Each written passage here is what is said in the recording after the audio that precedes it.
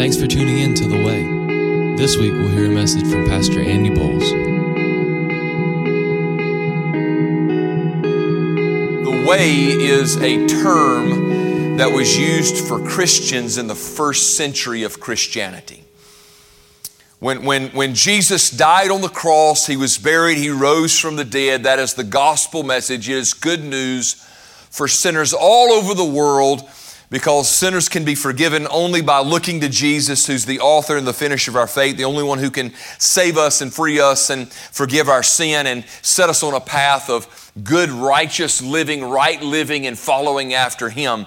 So after the gospel was expressed, then the disciples, those who were later known as apostles, began to follow Jesus in this new way of living.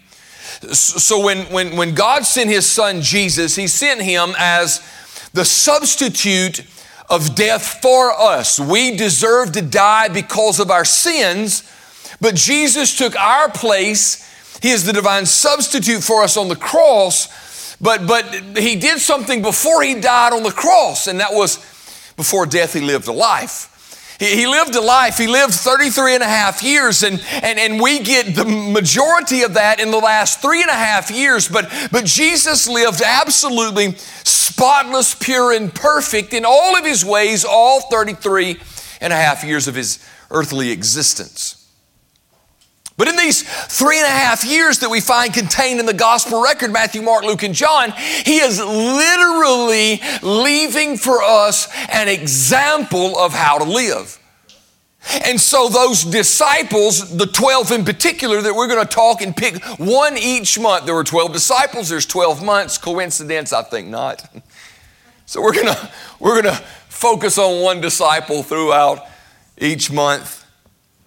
And so these disciples listened to the words of Jesus, believed the words of Jesus, and decided, get this wild idea, to take up and follow the example of Jesus, which was so contrary to the way of living around them in that time. Now, just as it is now, there was then. There are a lot of different options in how any person can choose to live, and the options are way too vast for me to stand up here and try to attempt to list, but you know you live in the same world that I live in, and you know that this world gives us a lot of options on how to act and how to live and what to choose to do and what to choose not to do. And so the same thing was in this day and age. But what was so strange was all the world, even though there were so many different options on how to live, all of them, in all of the plethora of options, were still going in the same direction. Just look different. It's like a 5-lane interstate, all going in the same direction, but there's different kind of vehicles on the road. Except when Jesus came, all of a sudden, it's like a 5-lane interstate with all types of vehicles going in the same direction, but one who's on the other end of the interstate and a different vehicle going in a different direction that is against the flow. So you can imagine the chaos that would create on an interstate. Jesus shows up. He shows up in Israel, the center, the hub of all religiosity in the world. And these religious leaders of the day, these elite in the seminaries, in the Christian colleges, so to speak, they're the ones who were supposed to be looking for the Messiah, the anointed one, the Christ, Jesus to come, but they missed the mark because they were so wrapped up in the way they chose to live, they weren't concerned about a new way that was coming that could totally radicalize not just them, but the entire planet. And so Jesus shows up in the middle of all of this religiosity, and it didn't fit their mold. And then there's these other groups that are kind of fringe, and they just kind of want to know what's going on, and they may get a bite here and there of the miracles and the preaching and other things like that. And then there's a group that are just the out and out sinners. Some who reject Christ, many who receive Christ. These 12 in particular latch a hold of something and decide to follow the way of Jesus. And so if you've got a pen or want to write this down, I give you these notes later if you want them. But the early Christians were known as people of the quote-unquote way, the people of the way. Because the way was different. The way was different from the religious leaders of that day. It was different from other religious groups, whether it be heathens or paganisms or whatever those foreign gods in Corinth or whatever it might be. It was totally different. And so in Acts chapter 9, verse 2, Saul, who is converted and becomes Paul later in chapter 13, he's converted in chapter 9. He's going to arrest those of the way. Chapter 19, verse 2 and verse 23 mentions Christians who are known as people of the way. Chapter 22, verse 4 and chapter 24, verse 14 and verse 22. That's 22, verse 4 and chapter 24, verse 14 and 22. This denotes the way. The way, this is a new way. This is a new way. God's doing a new thing, and God did a new thing. And it's still new today, even though it's 2,000 years old, because it's a new way for a lot of people.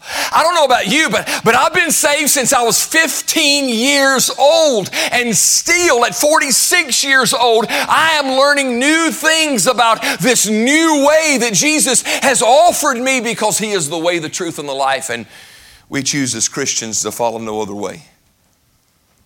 And so they were called the way because of this new direction of change in life, and now they're growing and going. According to Acts chapter 19, verse 20, the Word of God grew and was mighty because these people of this new way. And so over the next 12 months, as we look at these disciples, we are going to see how Jesus hand-selected these disciples, called them to walk with Him on that way, and see their life journey. And I believe, now how many disciples are there? There's 12, right?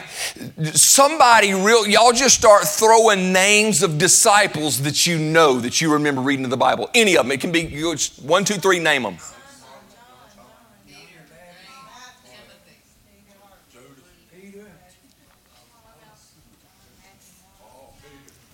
Good job. We're going to learn a lot this month. Yeah. Y'all got several. Who said Judas? Anybody say Judas? Yeah, it's Judas, yeah. So this. I'm going to say something, and I don't want to freak nobody out, but it might freak some of you out, but you got to listen to the whole statement, okay? Don't listen to just a piece of this, all right? I mean, you got to think. There's John, the disciple whom Jesus loved. He wrote the Gospel of John, 1st, 2nd, 3rd John, the book of Revelation. Man, God used him in mighty, amazing ways. There's Peter, the one in Acts chapter 2 that led this preaching of the gospel, and thousands of people were saved. He wrote 1st and 2nd Peter, and then there's James, and then there's Bartholomew, and there's Matthew, the tax collector. Man, Jesus even saves tax collectors. Woo! It's good stuff. And there's Judas. There's Judas. This is what I want you to understand. As we go through these 12 disciples, it is my desire for you to see that there's a little bit of every one of these disciples in you. There's a little bit of every one of these disciples in me. I said every one. 12.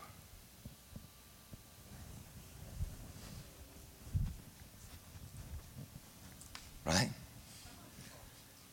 There's 12 of them. Yeah, there's Peter, because there's a time where you get bold for Jesus, and you don't care who knows or who hears. It doesn't matter. You on fire for Jesus today. You had high octane in that Bible study that morning. Your prayer time really went past the ceiling that day, and you're ready to conquer hell with a water pistol. You're Peter that day. And then some days you Thomas. And you wondering where God is, and is He ever going to show up? And did He really do what He said He was going to do? And you need to see the proof of it to believe it. Right? Some days you John and you just all in love with Jesus and you love Jesus so much you love everybody around you, even the ones you didn't like. And so you got some John in you and John's a love and then there's some days you got Judas in you. And you love Jesus one day but you're betraying Jesus the next day.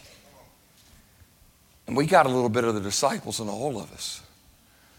So man, I think it's real important for us to take a little time and look at this way we're called to and know that just because we're on the way, we're not perfect. Just because we're on the way doesn't give us an excuse not to grow. That just as well as God was working a work in all of these disciples, He's working a work in all of these disciples. It's good. And so the way we're going to do this is we study through these things. I don't want anybody to get upset. We're still going to eat the first Wednesday of every month except January. That's tonight. We're taking a little break. Got some folks who are sick. Just want to make sure everything's healed up first. And hopefully February, we'll have that chili cook-off where I will win and reign victoriously over all of you. That's my plan. Without cheating. Without cheating. But we're gonna do something else too. The fourth Wednesday of every month, the last Wednesday of every month. Which may be the fourth, maybe the fifth. It just depends on when it falls. We're going to take another meal together. It's called the Lord's Supper. It's communion. Yeah, I starve for it because I felt like through 2020 we weren't able to do it a whole lot, and last year we didn't do it just a whole lot. But every month, I need you to be prepared for that because this is a serious meal that requires an awful lot. Okay? Not requires an awful lot of what you can give, but an awful lot of where you need to know where you should be.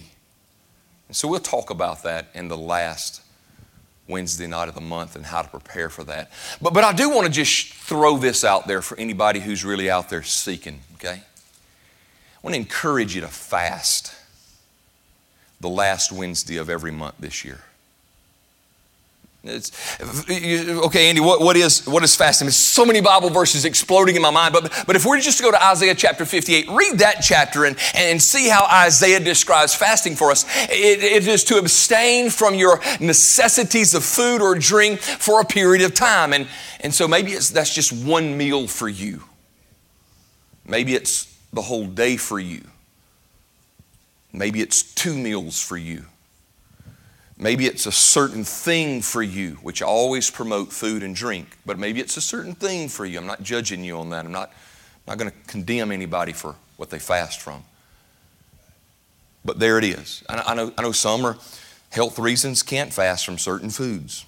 It's up to you. Abstain from something to remind you of your need for Christ. And take that time and seek the Lord. Seek the Lord. And so tonight we're going to kick this thing off the way by looking at one of the disciples, one of the first ones really in the opening chapters of some of the Gospels, and that guy's Andrew. Andrew.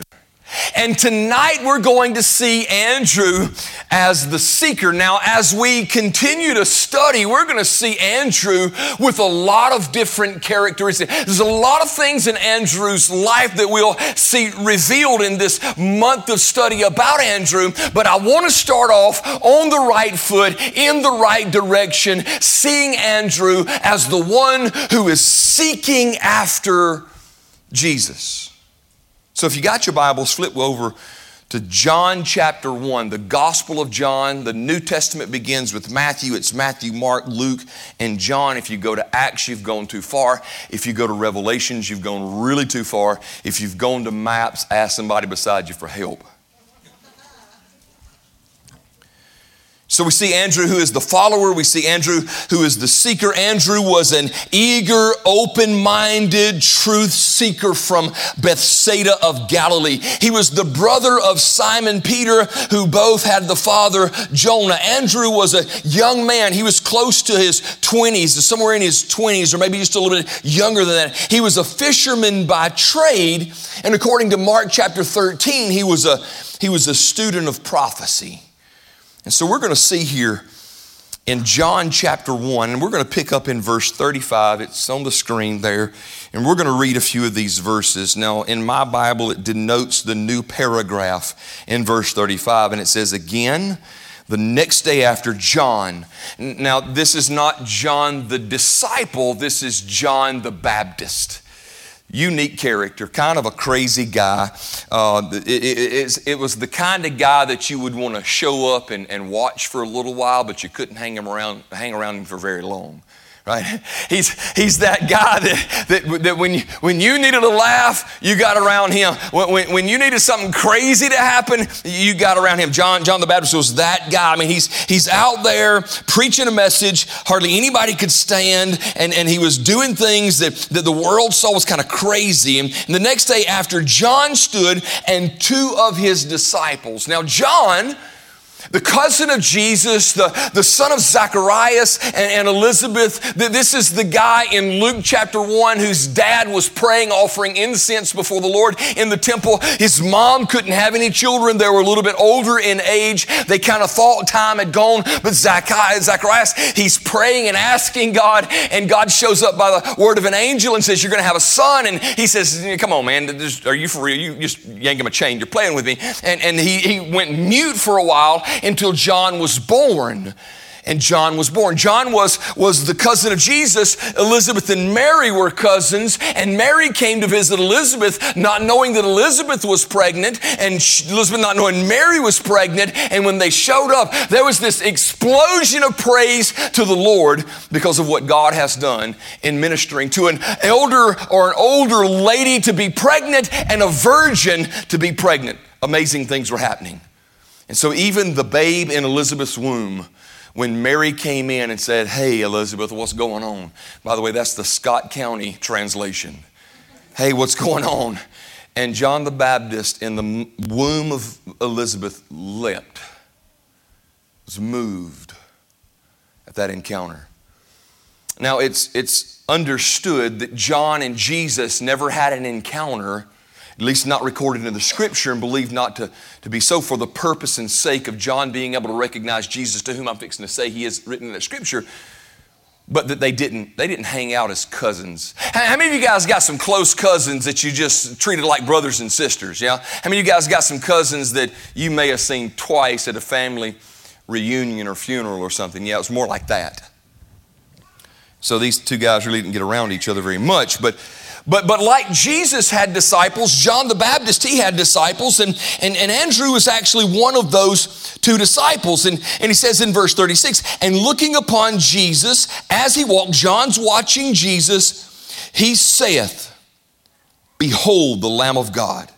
Now this is actually two times John says that in this chapter. If you go back up to verse 29, which will not be on the screen, but it says, the next day John seeing Jesus coming to him, saying to him, behold the Lamb of God, which takes away the sin of the world. As I read this, and as I look at this in the original language, it's almost like John the Baptist is saying this out of compulsion. I don't know if you've ever been in a church service and something's going on and you say amen before you realize you said amen. Let me say it this way. Maybe you girls have been together over a lunch and everybody was talking and all of a sudden you said something you didn't know or shouldn't have said. It just kind of came out. Anybody have those put back in words? Yeah. Yeah, you can't get them back in, right? It's like toothpaste out of the tube.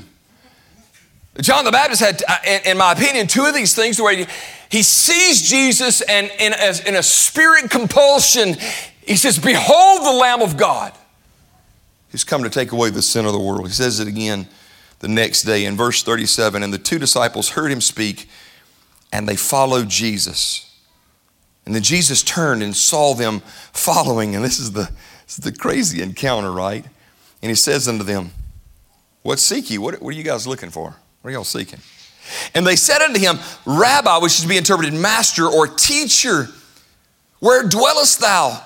And he said unto them, come and see. And they came and saw where he dwelt and abode with him that day, for it was about the 10th hour. You just got to get this picture in your mind. Here's John, he's at the River Jordan, and he's preaching a message of turning away from your sin. There's one who is coming who is so amazing I can't untie his shoes. He's going to come and he's going to pay the sin debt for all of us. I'm baptizing you for repentance unto good works, but he's coming and he's going to baptize you with the Spirit and fire. He says, you need to be looking for this guy. I'm here just telling everybody that he's coming.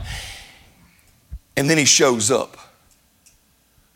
So all this fanatical things that are happening is culminated when John says, behold the Lamb.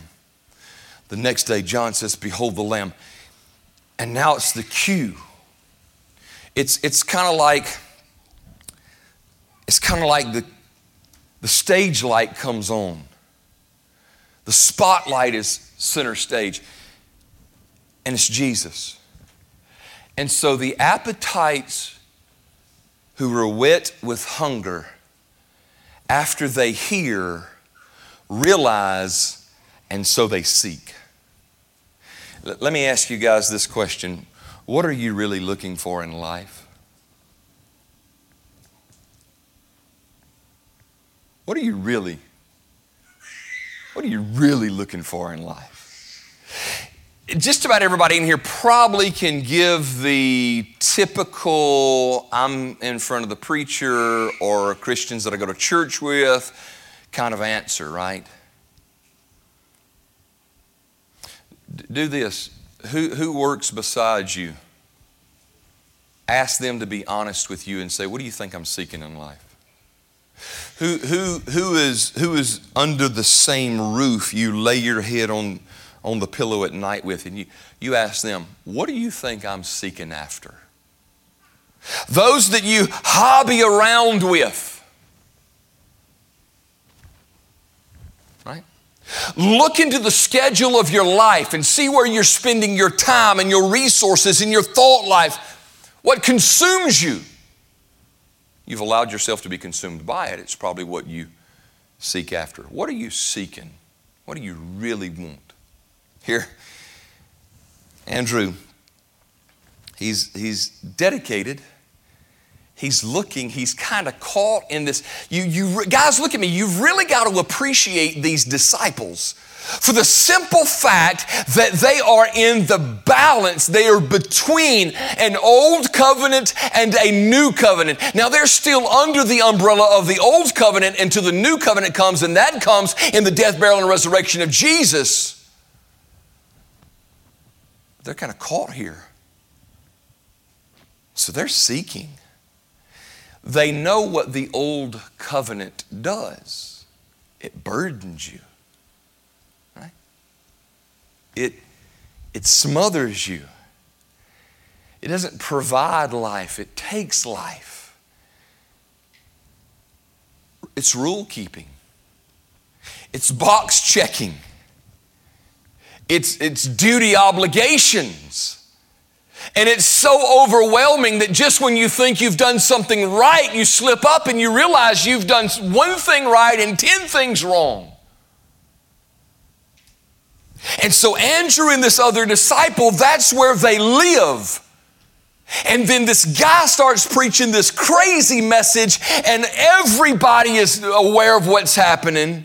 I mean, his face is on the newspaper every day. Their social media buzz like crazy. And now they hear him say, and then they see Jesus. And then all of a sudden, you ever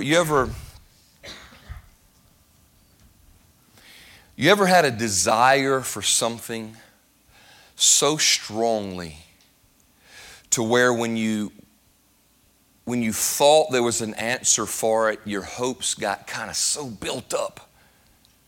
And then you realized that wasn't the answer for what your heart desired and it was gone.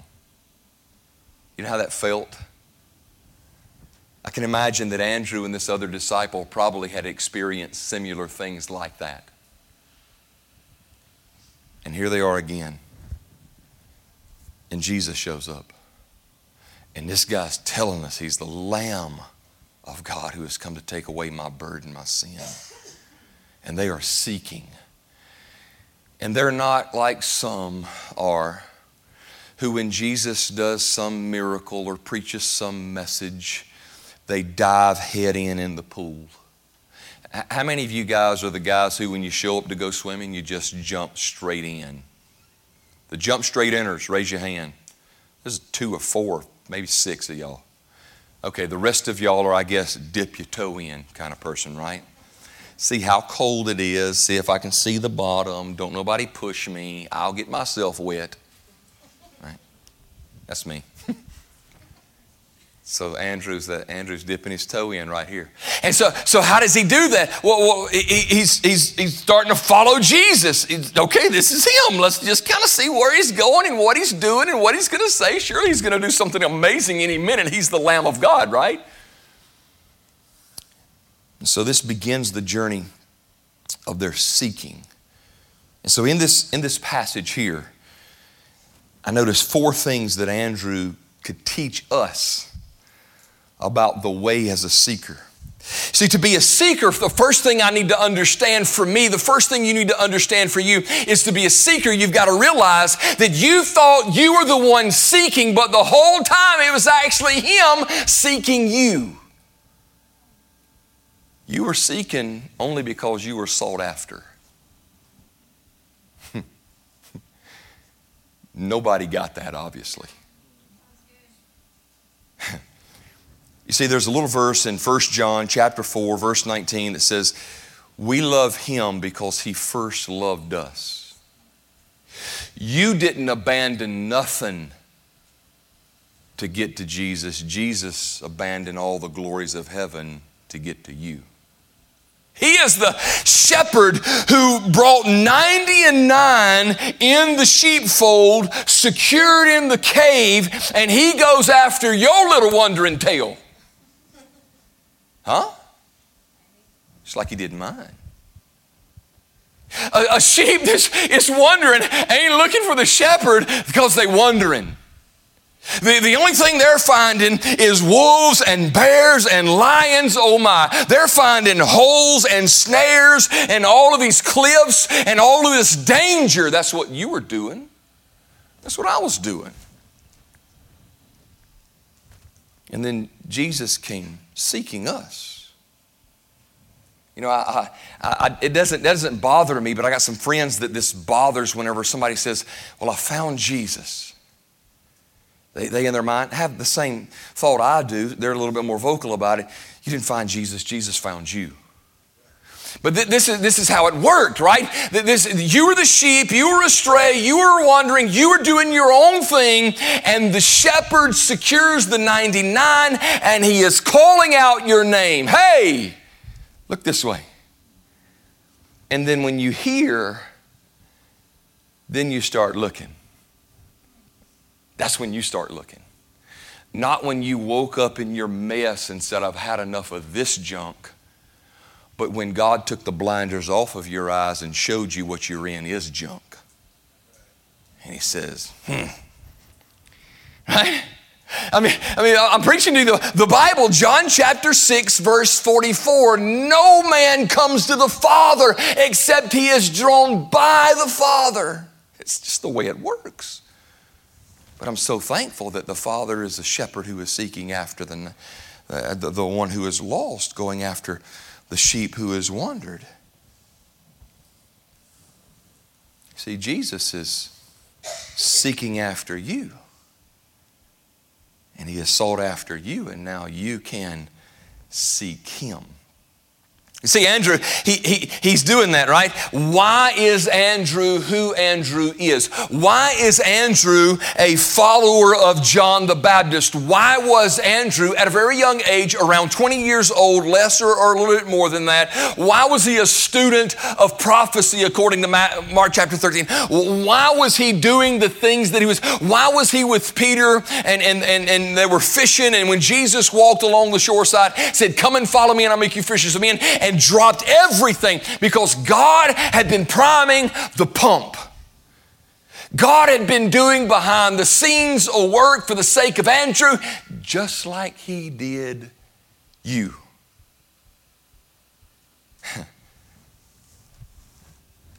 Why was that person where they were with the word they had when you were in your mess doing your own thing, and when they said what they said, it was weird to the point to where it was almost like they were reading your mail. They knew something about you that you didn't realize they knew, and all of a sudden you're caught in this uncomfortable situation. And it might have been just for a blip through a quick second of your life, but it's haunted you the rest of your life.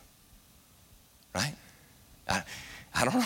I may just be talking about me, but I remember in my life several times to where those moments happened, and it became a message from God to me, for me, to seek after Him. And so I realized I was the one who was being sought after. So it instigates my desire to seek after Him. So Andrew was a guy who was sought after. You are people who were sought after, but also he was a guy who had a strong desire. Now I want you to understand, having a strong desire is a little bit different than being passionate. I know people who are very lively and animated, and they have a whole lot of vigor of life and vitality in life, right? And so they express everything on their face, and there it is, and you see it, right? And so they're passionate people, but not just passionate people have strong desires. As a matter of fact, every human being on this planet has a strong desire. You say, well, Andy, what about people who get discouraged and depressed? They have a strong desire, and that's the reason they're discouraged and depressed. Because their strong desire has gone unmet over some situation, therefore it's led them to the negative side of a loss of hope instead of the positive side of hope.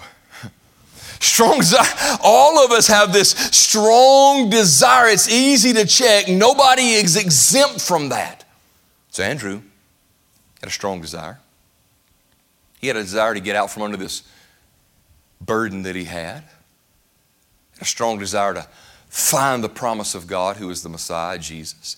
He might have been a little bit messed up in his perspective. He might have thought, like several Jews did in that day, that Jesus is going to come with a physical sword. He's going to reign on a physical throne. He's going to kick the boot of Rome off of the neck of Israel. He's going to set everything right physically. And if he believed that, then he just went along with a good bit of Israel in that day about what the Messiah would do.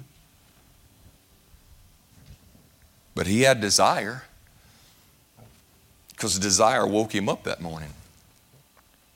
Desire was helping perk his ears to the news that was out there that John was baptizing, and to follow John and to find out what's next. And so what this desire, this hunger. Proverbs chapter 11, verse 23. Says the desire of the righteous is only good, but the expectation of the wicked is wrath. Everybody has desire. Desire is not a bad thing, but the direction of your desire can either be victory or disaster.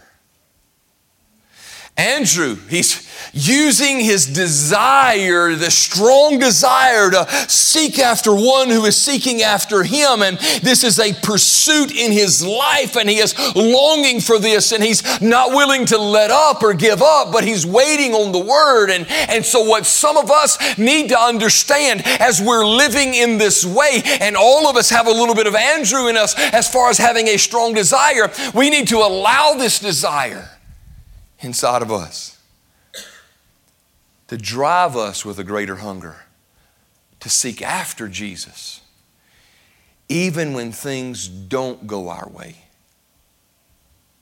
even when things do get difficult. So Andrew was one who was sought after. We're one who sought after. Andrew had a strong desire. We have a strong desire. Andrew had a settled direction. Now, fact of the matter is, not all of us have a settled direction. Some of us are still looking for direction. Some of us If our life were a compass, it would be the compass that Jack Sparrow held in his hand when he was trying to figure out what his heart wanted in Pirates of the Caribbean. I see some of you have watched the movie and some of you haven't. So he's got a compass, right? And this compass is not a normal compass that just always points north, south, east, west. This is a compass that when it's in the hand of an individual, it points them to what their heart's desire is. One time in the movie, I'm not advocating necessarily the movie, but one time in the movie, he has the compass and his heart's just kind of, he wants this and he wants that and he wants this and he wants that. And the compass, some of us, we look like this, the compass is just spinning in a circle. Right? We got strong desire, but we don't know what direction it's going in. Don't have much of a settled direction. You want me to tell you real quick what settles your direction? It's something called conviction. Not conviction as the Holy Spirit brings over us when we sin that we've done wrong. He's unsettling us and trying to make us right through confession and repentance. But conviction as far as this is a convicting thing to me. It's concrete in our boots. It's something that keeps us settled and not moving from that point. It's a truth that we know and are confident of and are not willing that anything or anyone should ever talk us out of it. It doesn't matter if a person comes in with something contradicting to that truth. It doesn't matter if we're living life and something happens that tries to change our mind about that truth, circumstance, or situation. Sandy, how do I get this conviction that'll help settle my direction? The only way that you can get that conviction is when you get into the Bible and you begin to read and apply the Bible. It's crazy. You read it, you believe it, you obey it, it produces fruit. It begins to change you. And this book that begins to change you, all of a sudden now is forming conviction. And where in the past you might have known what was right or wrong and what to do and not to do, but you didn't really think much. There wasn't a whole lot of investment in what that said, but what you wanted had the majority say so. And so you just did what you wanted to do. Therefore, your compass is spinning like crazy. But when you get in that word and that word gets inside of you and it begins to form and make you, and all of a sudden now you've got character. And that character is developing hope, and all of these good spiritual things are happening inside of you. Then you know when that fork in the road, who knows who Yogi Berra is? Yogi Berra, not Yogi Bear. How many of y'all thought I said Yogi Bear? Yeah, there you go. The catcher for the Yankees, go Yanks. Yogi Berra, right? Maybe where the Yogi Berra come from, I don't know. But Yogi Berra, he was a catcher for the Yanks. He was famous for saying crazy things.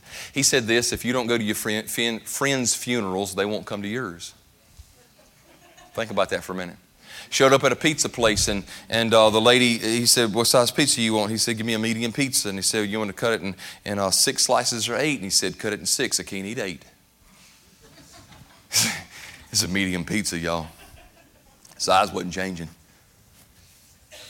Yogi Berra is this brilliant guy that said, when you come to the fork in the road, take it. Let that settle in. You come to the fork in the road, take it. When you come to the fork in the road of life, if you have conviction, you won't be stalemated there trying to figure out which way to go. You'll know which way to go. You have a settled direction. Andrew was a guy who had a settled direction. He's following John. John says, here's Jesus. The 2 disciples heard him speak and they followed Jesus. And this is the crazy thing that happens with all of this. Jesus turns and he sees them follow him. He says, what are you seeking after? What are you seeking after? Now, am I the only one who reads this passage and thinks to myself, come on, guys.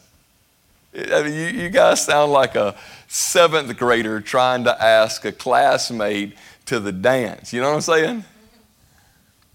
Well, we just where you live. kind of way it comes across to me when I read it. Where you staying at, Jesus? But Jesus is so kind and polite and willing to work with us. Jesus says, just come and see. What? Where? Come. That's the process there. What? Where? Come. You guys may be thinking, I don't know where. You don't have a settled direction. Follow Jesus. Ask him where he stays. And then just go there with him. Because he's all the time saying, come on, come and see. Come and see. And so a settled direction. But then also Andrew, the fourth thing that I learned about Andrew is Andrew's got a settled heart on this, man. He's convicted. I mean, he's got this strong desire. I mean, he's seeking after the Lord and all this good. But he has a set heart. I mean, how many of you guys get paid and you go to work and they give you a check and you do your job and you get paid? How many of you guys get paid, right? Just about everybody in here's got a job. Okay. Hopefully everybody in here's got a job. You don't have a job, we can help you find a job. You need to get paid, right? Southern Pine don't work on I love yous. Okay? Right? So this is his heart, right?